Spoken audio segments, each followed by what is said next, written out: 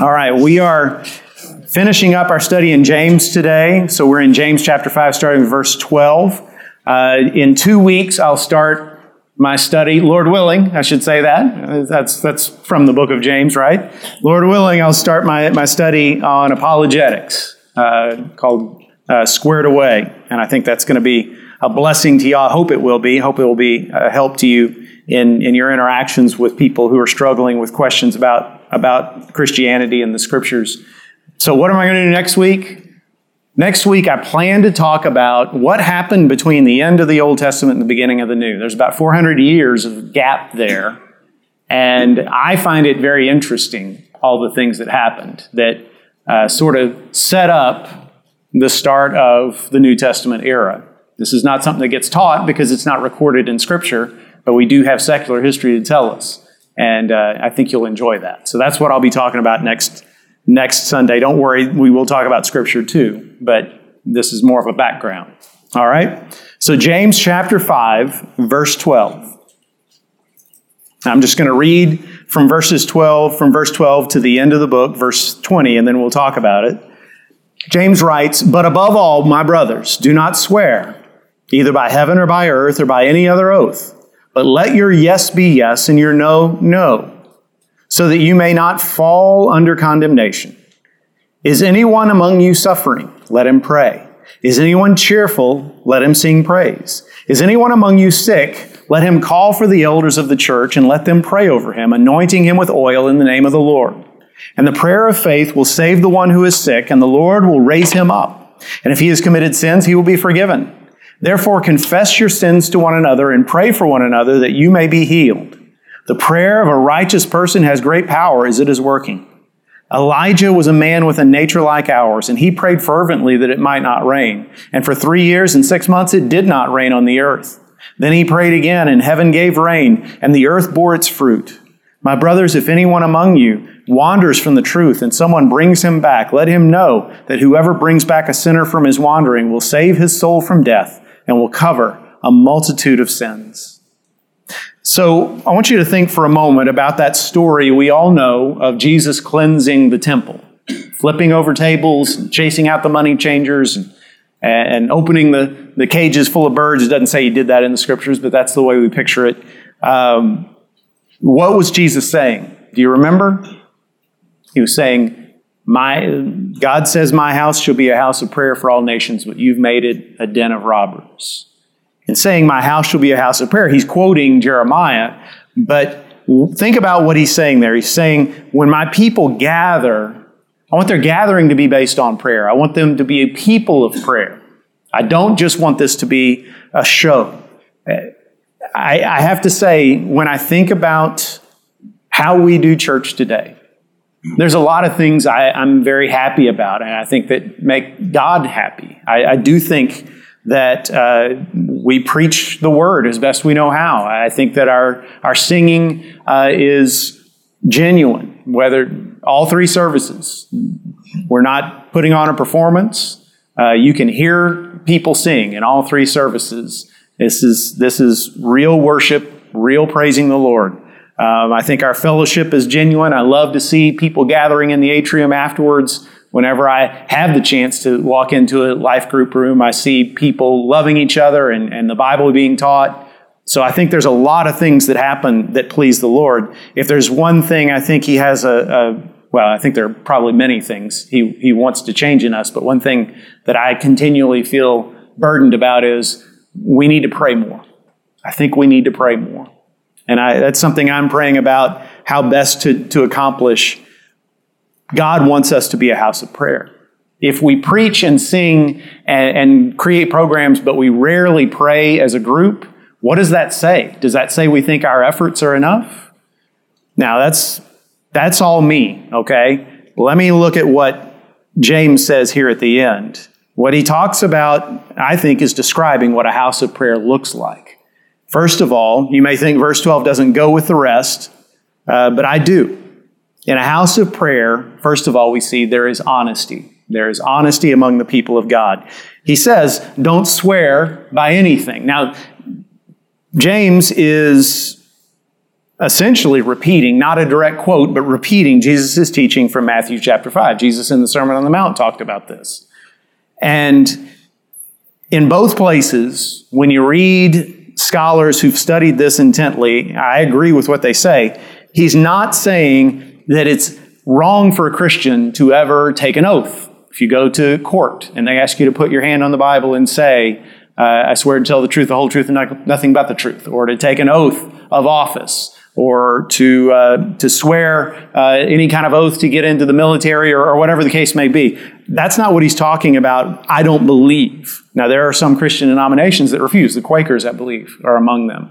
And as much respect as I have for them, I don't think they're right about this. I don't think that's what what James or Jesus were talking about. We see Paul in more than one of his letters say, as God is my witness. That is a way of taking an oath. And here's something that may blow your mind. In Psalm 110, verse 4, God takes an oath. He says, God has sworn and will not change his mind. You are a priest forever in the order of Melchizedek. So I don't think it's saying that all oaths are wrong. But if you look at the context, if you look what he's saying, let your yes be yes and your no be no. When you look at Jesus' teaching, it's in the context of honesty. It's in the context of being a person of integrity. And what I believe he's saying is, we should live in such a way that everyone knows whatever we say is true. We should live lives of such integrity. No one should ever say, oh, really? Do you promise? Do you swear? Will you put your hand on a stack of Bibles, right? We should never have to cross your heart, hope to die, right? We should always be such people of integrity that our word is our bond and people know that it's true. I think that's what it's talking about. So in a house of prayer, there is honesty. But then secondly, in verse 13, we see the people's first response to suffering is to pray. In a house of prayer, that's what happens. Now, I've told this story before. It's a story that helps me understand what prayer should be. One of the most profound prayers I ever prayed was very short and very uneloquent. I was in college, dating my future wife, and driving my car way too fast down 45 in a rainstorm, because that's what you do when you're that age, and hit a patch of water. You know, Houston, if there's a heavy rain, there's going to be water on the freeways. And the car started to hydroplane, and I did the exact wrong thing. I hit the brakes, and it went into a spin. And 45 in the middle of the day was as busy as you can imagine it was. I knew as soon as that car started to spin that I was dead. But somehow, not only did I not die, nobody even hit me. When I finally stopped spinning, every car on the freeway had stopped and was waiting for me to stop spinning. Tell us you wrote the song, Jesus Take the Wheel. I did not write the song, Jesus Take the Wheel, no. Good question, though. No, but what I am telling you the story about is, I realized after it was over that the whole time I was spinning, I was saying two words over and over again, Lord, please, Lord, please, Lord, please. That's all I could say. I couldn't form any other words. And when I got done, I said, thank you. Because I knew, and I was just shaking from head to toe, I knew He'd protected me. There's no other explanation for how you can go into a spin on 45 when there's cars everywhere and not even get hit. But what really encouraged me about that is that when I went into that situation, my immediate thought was to pray. And to me, that was a sign that I was growing in Christ. I told my roommate, who wasn't a Christian, he said, yeah, I would have been yelling something, but it wouldn't have been, please, Lord. And I thought, yeah, in another period of my life, I probably would have done the same. Now, I tell you all that to say this. The story of a church, or the picture of a church that is a house of prayer, is not necessarily one where they have organized prayer meetings. There's nothing wrong with organized prayer meetings. By the way, side note, if you ever want to read a challenging book, there's a book called Fresh Wind, Fresh Fire by Jim Cymbala. I don't know if he's still there, but for years was pastor of Brooklyn Tabernacle. They're famous for their choir. But he writes that book to say the secret of their church is they have these Tuesday night prayer meetings, and that's what changed everything. So read that book sometime and get a glimpse of what it looks like when a church has a powerful prayer ministry. And that is something organized, but I think the sign of a real house of prayer is not necessarily one where we say, okay, we're all going to show up on Sunday afternoon and we're going to pray for our nation, or we're going to gather before the church service and pray for the worship service. That's fine. But a real house of prayer is one where whenever there's a crisis or whenever there's a need, immediately people just spontaneously gather in groups and start praying. Pastor doesn't have to tell them to do it. Nobody has to organize it. It just happens. That's just the automatic response. And what we don't want is to be the kind of people that say, well, all we've got left to do is pray and say, oh, I guess it's gotten that bad, huh? No, that should be our first response. Prayer should be, I didn't make this up. I like it, but I didn't make it up. The prayer should be our steering wheel and not our spare tire. So there should be groups of people gathering around our church campus and outside the church campus, just getting together and saying, we need to pray together for this issue, for this event, for this crisis. Number 3, in house of prayer, there is joy. Because he says, if anyone's suffering, let him pray. But then he says, if anyone's cheerful, let him sing praise. Well, we think about singing today in terms of performance, sad to say. And it's not necessarily bad that we've gotten to the point where we don't let just anybody up in front with a microphone to sing, right? Y'all don't want to hear me sing a solo. You really don't. It would not edify you. Whereas when Robert sings, or when one of several of our soloists sing, it blesses us. It speaks to us. That's not bad. But what we need to understand is the singing, God did not create singing merely so that talented people could use their talents. He created music so that we could all praise. So we could all praise the Lord. I knew a man once who told me, man, I would love to sing in church, but my wife and my daughters won't let me because I'm so bad at it. And I thought, well, what a shame. It's okay if you don't have a great voice. Just sing. Just express that. The actual verb that James uses here means to play music, to pluck a string instrument, to make melody. The reason God created music in the first place, I believe, was so that people could express their joy, express their praise, express their words of praise to Him. Because let's face it, when you don't know what else to think or how to express yourself, you may not be able to quote a scripture. You probably won't remember the 3 points of a sermon, but you'll remember a song that you heard when you were a little child. That will come back to you. That music has a power to it. And use that. Sing to yourself. Sing to others. Express your joy through music. Number 4. In a house of prayer, there is unbreakable community. Now, this is going to take some explaining. Some of you noticed when I read it that we talked about the anointing with oil passage. What is that about? It says, again, if anyone is sick, let him call for the elders of the church. Let them pray over him, anointing him with oil in the name of the Lord. So, first of all, who are the elders of the church? Now, this is as good a time as any to cover this, because there are a couple of different schools of thought. In some churches, there is an office of the church called elder that is separate from the pastor or the pastoral staff. The elders of the church, Presbyterians are one example. They have presbyters or elders, but others do. There are even Baptist churches that are governed by a group of elders. The idea is the elders are people who are elected to lead the church. In elder-led churches, you rarely have business meetings, once a year, perhaps, to approve a budget or something like that. But the day-to-day decisions, the big decisions are made by the board of elders, right? And then there's the pastors, the ministers. Sometimes pastors are considered part of the elder staff. It's not uniform. Sometimes they're considered teaching elders or ministering elders. In most traditional Baptist churches like ours, we don't have an office called elder. And people who come from those other denominations or other backgrounds will say, why don't you have elders? And I'll say, we do. We just don't call them elders. I believe, and Baptists traditionally believe, that the office of pastor, the office of overseer or bishop, depending on which Bible translation you use, and the office of elder are all the same thing in Scripture.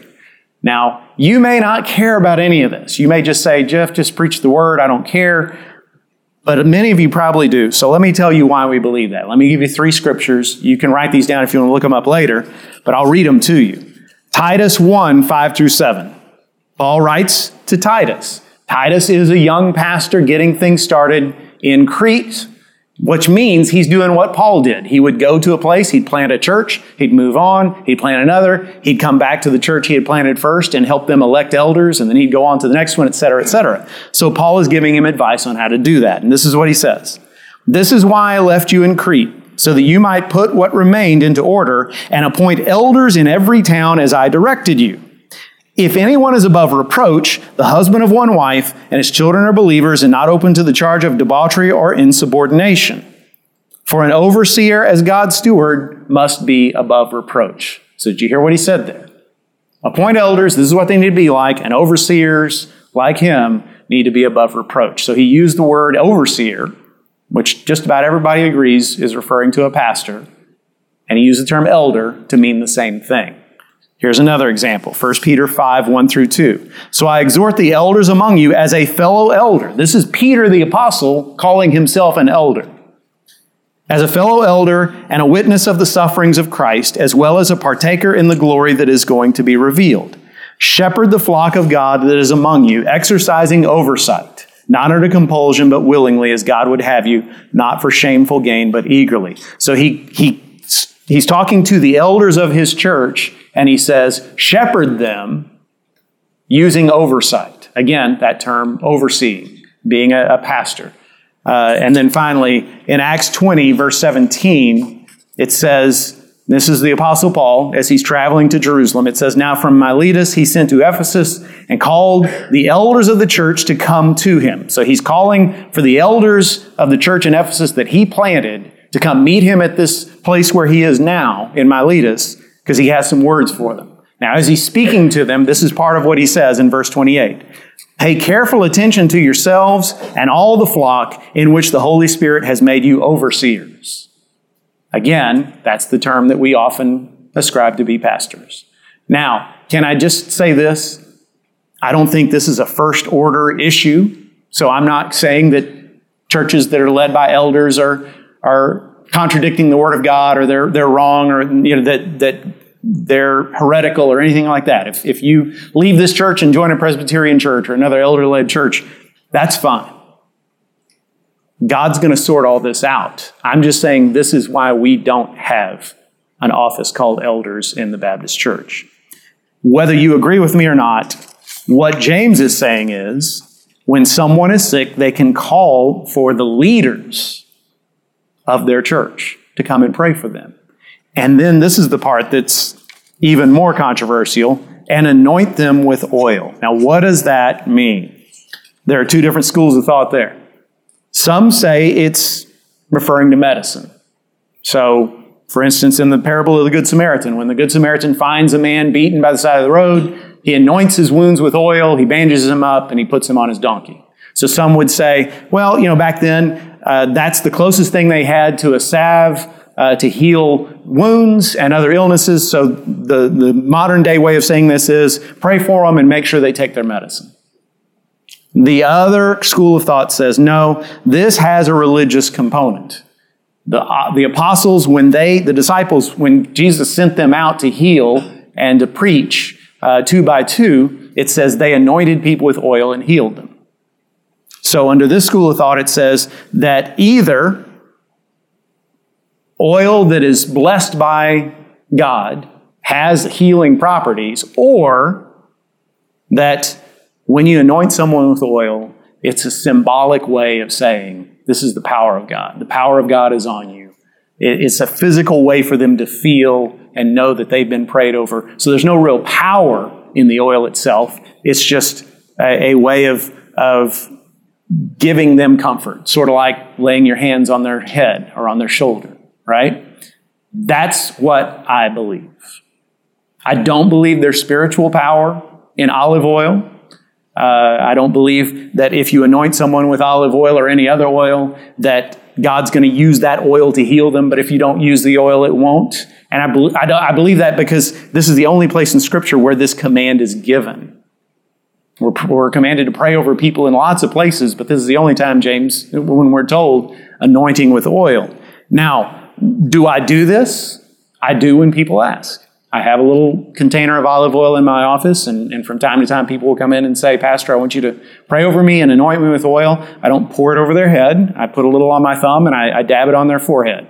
Because I believe that if that encourages them, if that helps them to understand and feel the presence of God and know that they've been prayed for, then it is absolutely right.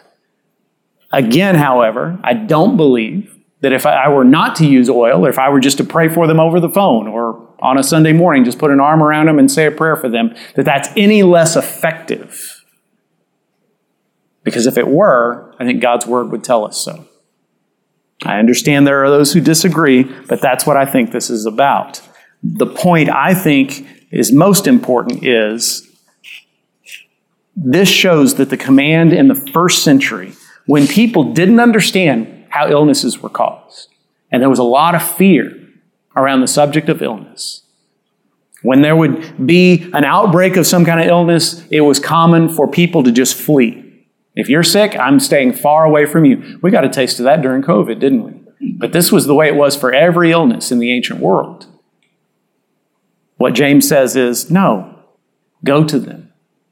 Pray over them. In fact, some have said, and I'm not a Greek scholar, but the term pray over implies physical contact.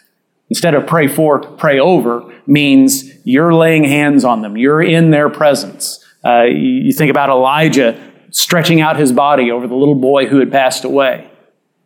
I doubt anybody wants their pastor to do that for them. But I think it is comforting to have someone put an arm around you or a hand on your shoulder or take you by the hand and pray for you. And we should not be afraid to do this. We should be in the business of comforting one another and praying for one another in that way. And that's what I mean when I say in a house of prayer there's unbreakable community. We should be willing to pray over one another. Number 5, in a house of prayer there is confession of sin. In verse 16, he says, confess your sins to one another and pray for one another, that you may be healed. Again, that's interesting. What does that mean? First of all, why are you confessing sin to one another when God is the only one who can forgive? Secondly, what does he mean when he says, so that you may be healed? We know from Scripture that not all illness is caused by sin, but this is an implication that sometimes illness can be caused by sin. So what do we do with this? Now, this is my interpretation, and I could be wrong, but I think about 1 Corinthians 11. 1 Corinthians 11, Paul is writing to the Corinthian church that is having a problem, a controversy about the Lord's Supper. Now, this takes some explaining, so I hope you'll follow me down this little rabbit hole for a minute. This is hard for us to grasp because in our churches, the Lord's Supper is something we do at the end of a worship service, and we pass out little trays of bread and little cups of juice, and we take it as a spiritual rite, and it's over. But in early churches, often the Lord's Supper was something they did every Sunday, and it was an actual meal. They would gather together and they would eat together. It was a way of having fellowship with each other. Remember, these were small congregations. They fit into a single house usually. They would gather together, they would eat together, and as they ate, they would remember the Lord's death for our sake. Take, eat, this is my body, this is my blood, drink ye all of it. They would make sure and do that. There was fellowship, there was remembrance. But in Corinth, it was causing problems. It was causing conflict. Because as we read between the lines of what Paul's saying, apparently there were some who were showing up and eating up all the food. So others would show up later and they wouldn't have anything to eat. And there were some who would refuse to eat with other members of the church. They'd only eat with people who were like them. We speak in tongues. We're going to have our tongue-speaking table over here where we feast together. None of you non-tongue speakers are welcome. And so Paul says to them, listen, you need to stop dividing the church of God. You need to think about how you're doing this. And here's the scripture I think that is relevant. 1 Corinthians 11, verse 28. After Paul has talked about the meaning of the Lord's Supper, he says this. He says, let a person examine himself then, and so eat of the bread and drink of the cup. For anyone who eats and drinks without discerning the body eats and drinks judgment on himself. That is why many of you are weak and ill, and some have died.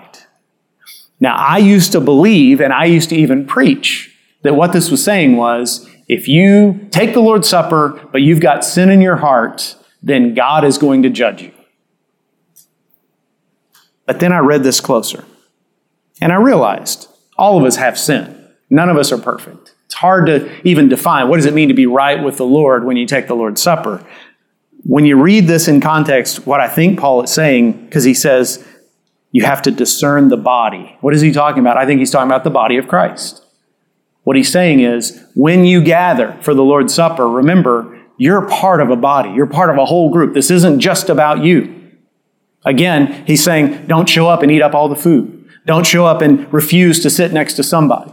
Your concern should not just be about your own soul, but about the body of Christ. So taking this further, Paul is saying in that passage, anybody who's damaging the unity of God's people is disrupting the unity of the church, and especially using the Lord's Supper to do it, well, God's going to judge them. So Paul's saying there's a reason why some of you have gotten sick. There's a reason why some of you have died, because you've been troublemakers. You've been dividers within the body of Christ, and God has judged you for it. That's serious business. There might be a link between what Paul says there and what he says here. And the reason why he says, confess your sins to one another so that you may be healed. He may be talking about a similar issue. If there's division in the body of Christ, you've hurt someone, you've spread gossip about them, or you've gotten mad at them and refused to forgive, you've divided God's church, you need to confess to that person. Don't wait for them to come and apologize to you. Confess to that person. Otherwise, God may judge you. You may get sick. James is saying, I think, what Paul was saying in 1 Corinthians 11. Some of you need to look into your lives and say, what's the reason why I can't get well? Maybe it's because I haven't confessed my sin to this person that I have wounded. I haven't confessed the sin of being a troublemaker, a stumbling stone in my local congregation. Yeah, Jim. Is it reference to coming to the table in an unworthy manner? You still have a problem with your brother? Correct. That's what I believe. Yeah, it's about, coming in an unworthy manner, I believe, is, if you've caused a problem with a brother, or you know they have a problem with you, you haven't done everything you can to make it right. That's what I believe. Yes. Okay, so there is confession of sin. And then, number 6, in a church that's a house of prayer, there are miracles. It's true. According to Scripture, verses 17 and 18, he talks about Elijah. We know the story of Elijah. Hopefully you do. One of Elijah's greatest miracles was a miracle of destruction, you might say. He prayed against the rain. Makes you think maybe he's been around here lately. But no. I don't think we can blame this on Elijah. But for 7 years, can you imagine? Yeah, you probably can. 7 years of no rain. And then one day he prays and there comes a great outbreak of rain. And James's point is Elijah was not God in human flesh like Jesus. He was an ordinary man, but he prayed in faith. His point is if Elijah could do that, you and I can too. Now you always have to balance that with what the rest of the Scriptures say. Because there are plenty of indications that sometimes even apostles would pray and God would say no. Paul talks about some of his prayers that didn't get answered in the affirmative. So this doesn't mean you can't take this out of context and say anything you ask for, if you have enough faith, you're going to get it.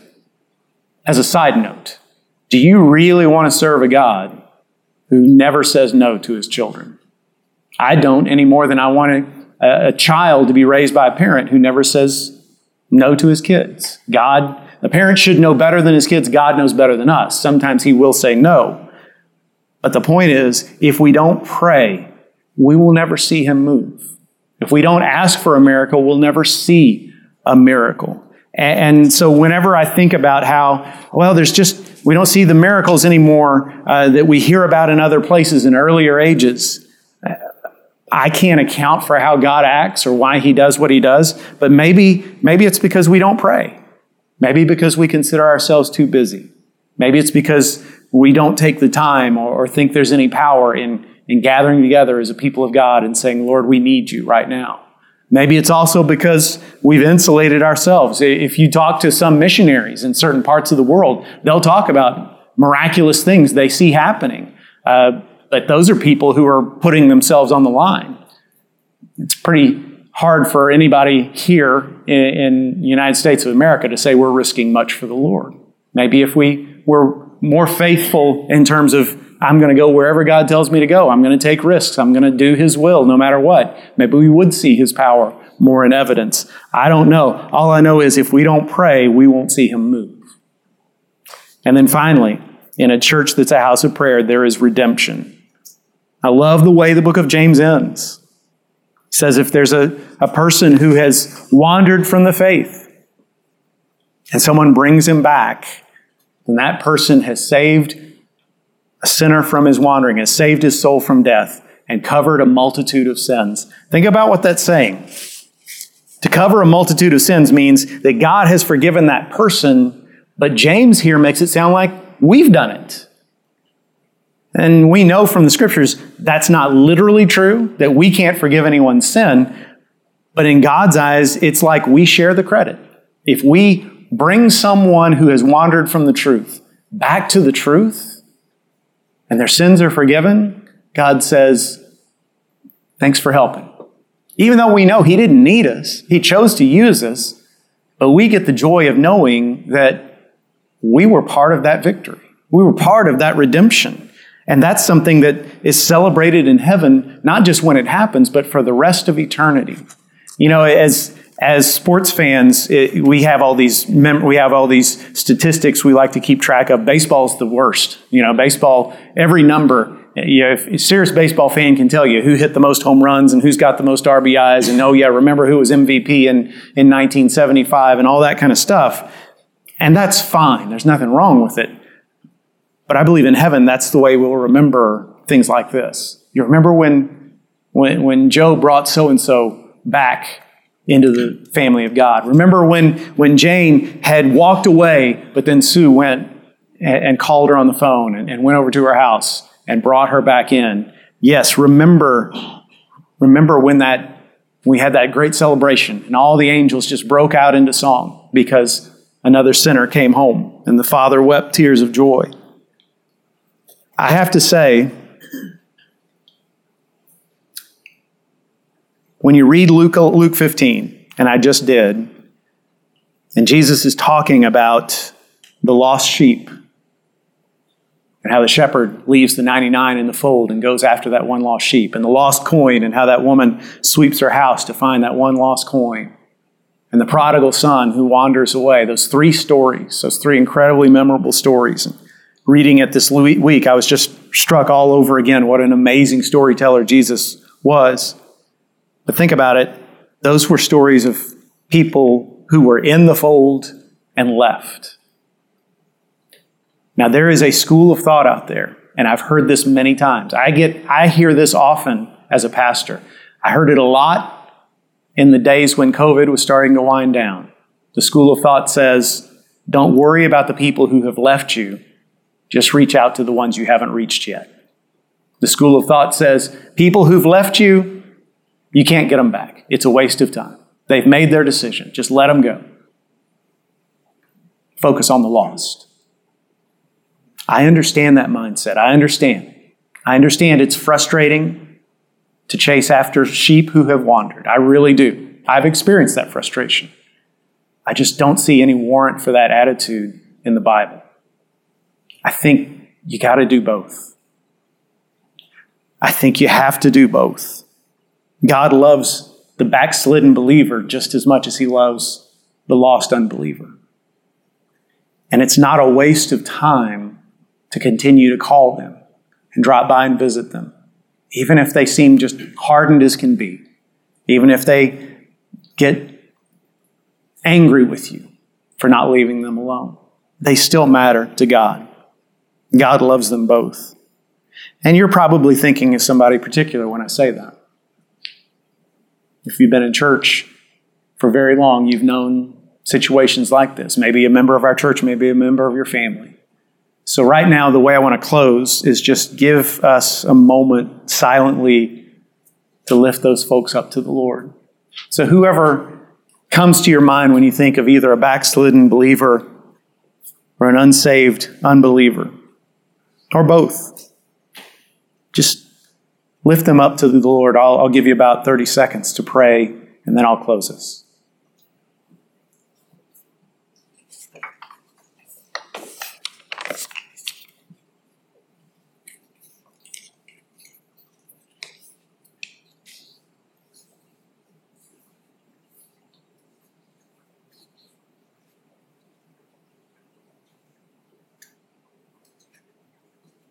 Oh Lord, let us never forget about the people who you've brought into our lives to make an impact on. And Lord, each one of us knows people, some in our family and many who are not, who have never made a confession of faith, who've never accepted you as Lord, or as far as we can tell, don't seem to have a relationship with you.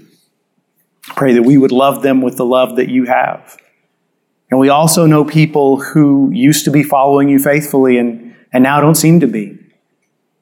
And it's not up to us to figure out whether they were really saved and are just wandering, or whether they were never really saved and they've just fallen away. That's not our decision to make. What matters is they're not walking with you now, and they're not involved in church. And Lord, I pray that our hearts would be broken for them too. And we can't control what they do, and they may never come back to you, but let it not be because we gave up. I pray that we would be the people you want us to be, and that we would see salvation of the lost, and we would see people coming back to you in this church over and over again. Lord, we thank you for the book of James, for all that it teaches us. Thank you especially for these instructions on prayer, and make us truly a house of prayer for all nations. Lord, I pray that that would happen across this country as you revive your people. And we pray all these things in the name of Jesus and for his sake. Amen.